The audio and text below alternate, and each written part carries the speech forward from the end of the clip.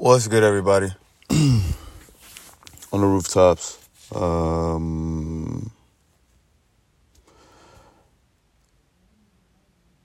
I hope you're well. I hope you are safe. I hope you are taking preventative actions. I hope I use that word properly. I hope your family is safe. I hope your children are safe. I hope and pray that those who are around you and connected to you, I pray that they are safe and healthy. With that being said, I am dealing with a lot of emotions. In some moments, I am nervous, anxious. I am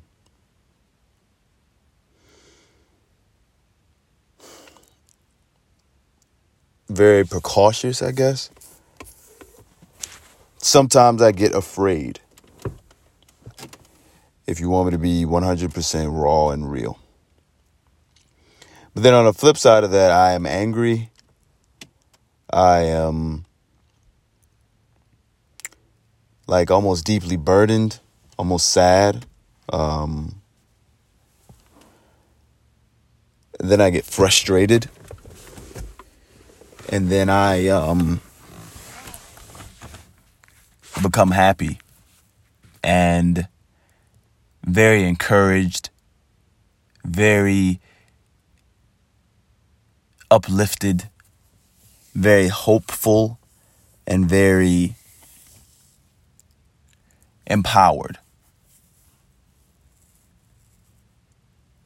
Because I believe that through all of this that's going on right now, God is still in control. So I am trying to figure these things out. Hold on real quick. Appreciate it, bro. Thanks, bro. Doing my podcast. Thank you, Pimpin. My brother just gave me some pizza and some water, and that almost made me cry. It made me cry almost made me cry because that act of kindness is very simple. It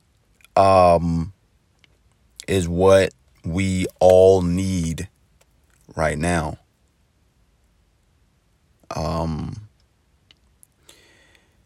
We need to extend prayers and extend help for individuals who need it. And we need to show the love of Christ. If someone is thirsty, if someone is hungry,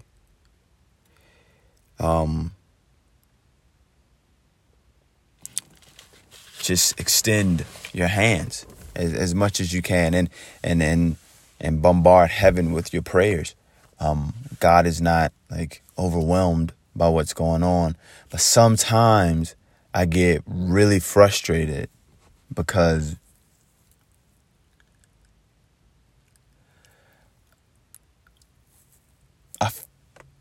I know feelings are very, sometimes they're not to be trusted, but sometimes I feel like God gets a bad rap and a lot of this stuff. And I get angry because I'm like, man, he wouldn't do this. God doesn't give diseases. He doesn't do that. It is the devil, and he, goes through the face of the earth as a roaring lion, seeking whom he may devour. He does it. And he is such a punk. And it makes I know we have the victory, but that doesn't mean he still does not make me very, very angry. And it does not mean he does not make me want to punch him in the face if he had a face. He comes with fear. He comes with confusion. He comes with doubt. He comes with a bunch of freaking lies. And sometimes I cannot take that. And I just had like a thought that was just like, well, you don't know what's going to happen in the next 2 weeks. I don't know what's going to happen in the next 2 weeks. I don't know what's going to happen in the next 2 hours. I don't know what's going to happen in the next 2 minutes. But I'm still going to believe God. And I'm still going to have that Romans 8:39 mentality that says, I will let nothing separate me from the love of God, which is in Christ Jesus. Angel, nor depth, nor height, no powers, principalities, no things present, no things to come, shall be able to separate me from the love of God, which is in Christ Jesus. I was kind of confronted and conflicted today because I was listening to a lot of YouTube videos, and sometimes you can go down a rabbit hole of like hearing a lot of different opinions, and that can kind of steer you up. So I strongly suggest that you don't do that. I suggest you just take some time to get by yourself and talk to God about it. But I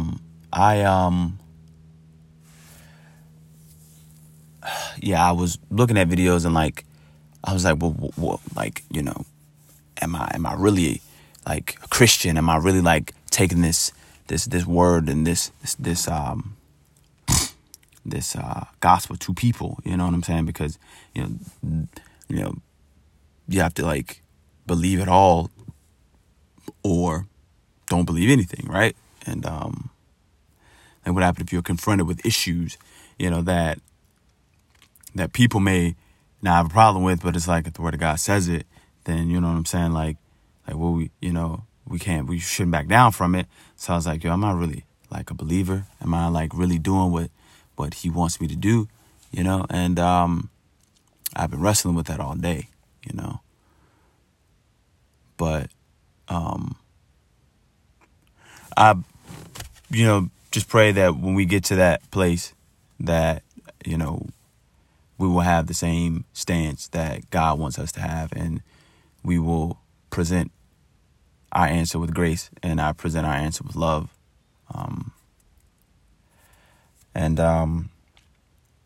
I just want to take the time out to encourage you all through this time, and just tell you like God loves you, and some would say, how do you know that? Like sometimes I can't even prove it. I just know he loves you, and he cares about you. He cares about every detail that is going on in your life right now, and he cares about the coronavirus. He cares about people who are still hungry. He still cares about what's happening with sex trafficking. He still cares about mental illness. He still cares about children who are growing up without fathers. He still cares about the widows. He still cares about young boys in the hood who grew up without fathers, who are shooting each other. He cares about the suburban kids whose parents have everything, but they are emotionally drained. He cares about everybody from the West Coast to the East Coast, from the North to the South. That he not only cares about us, he loves us. And, bruh, sometimes I'm like, and I've said this before on a podcast, I'm like,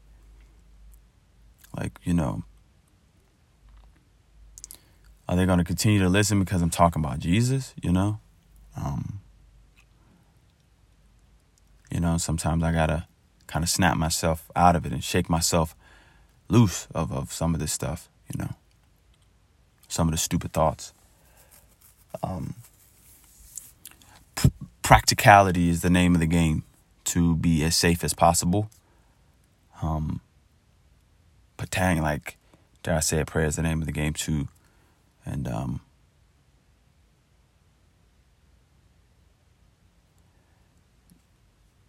come boldly to the throne room of grace, seeking mercy to help in your time of trouble. There's so many numbers, there's so many statistics, there's so many facts, there's so many predictions. Sometimes I just wish that,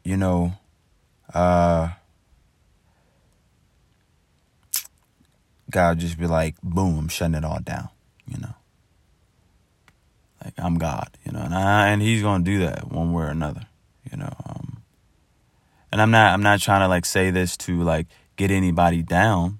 No, I'm not trying to say that at all. Like, God loves you. He loves everything about you, and he knows everything that's going on. And I got to tell myself that, because sometimes I'm like, man, if he knows, why ain't he doing nothing? Or maybe he is doing something, Maybe he is doing it, we just can't see it. You just don't know what he's up to,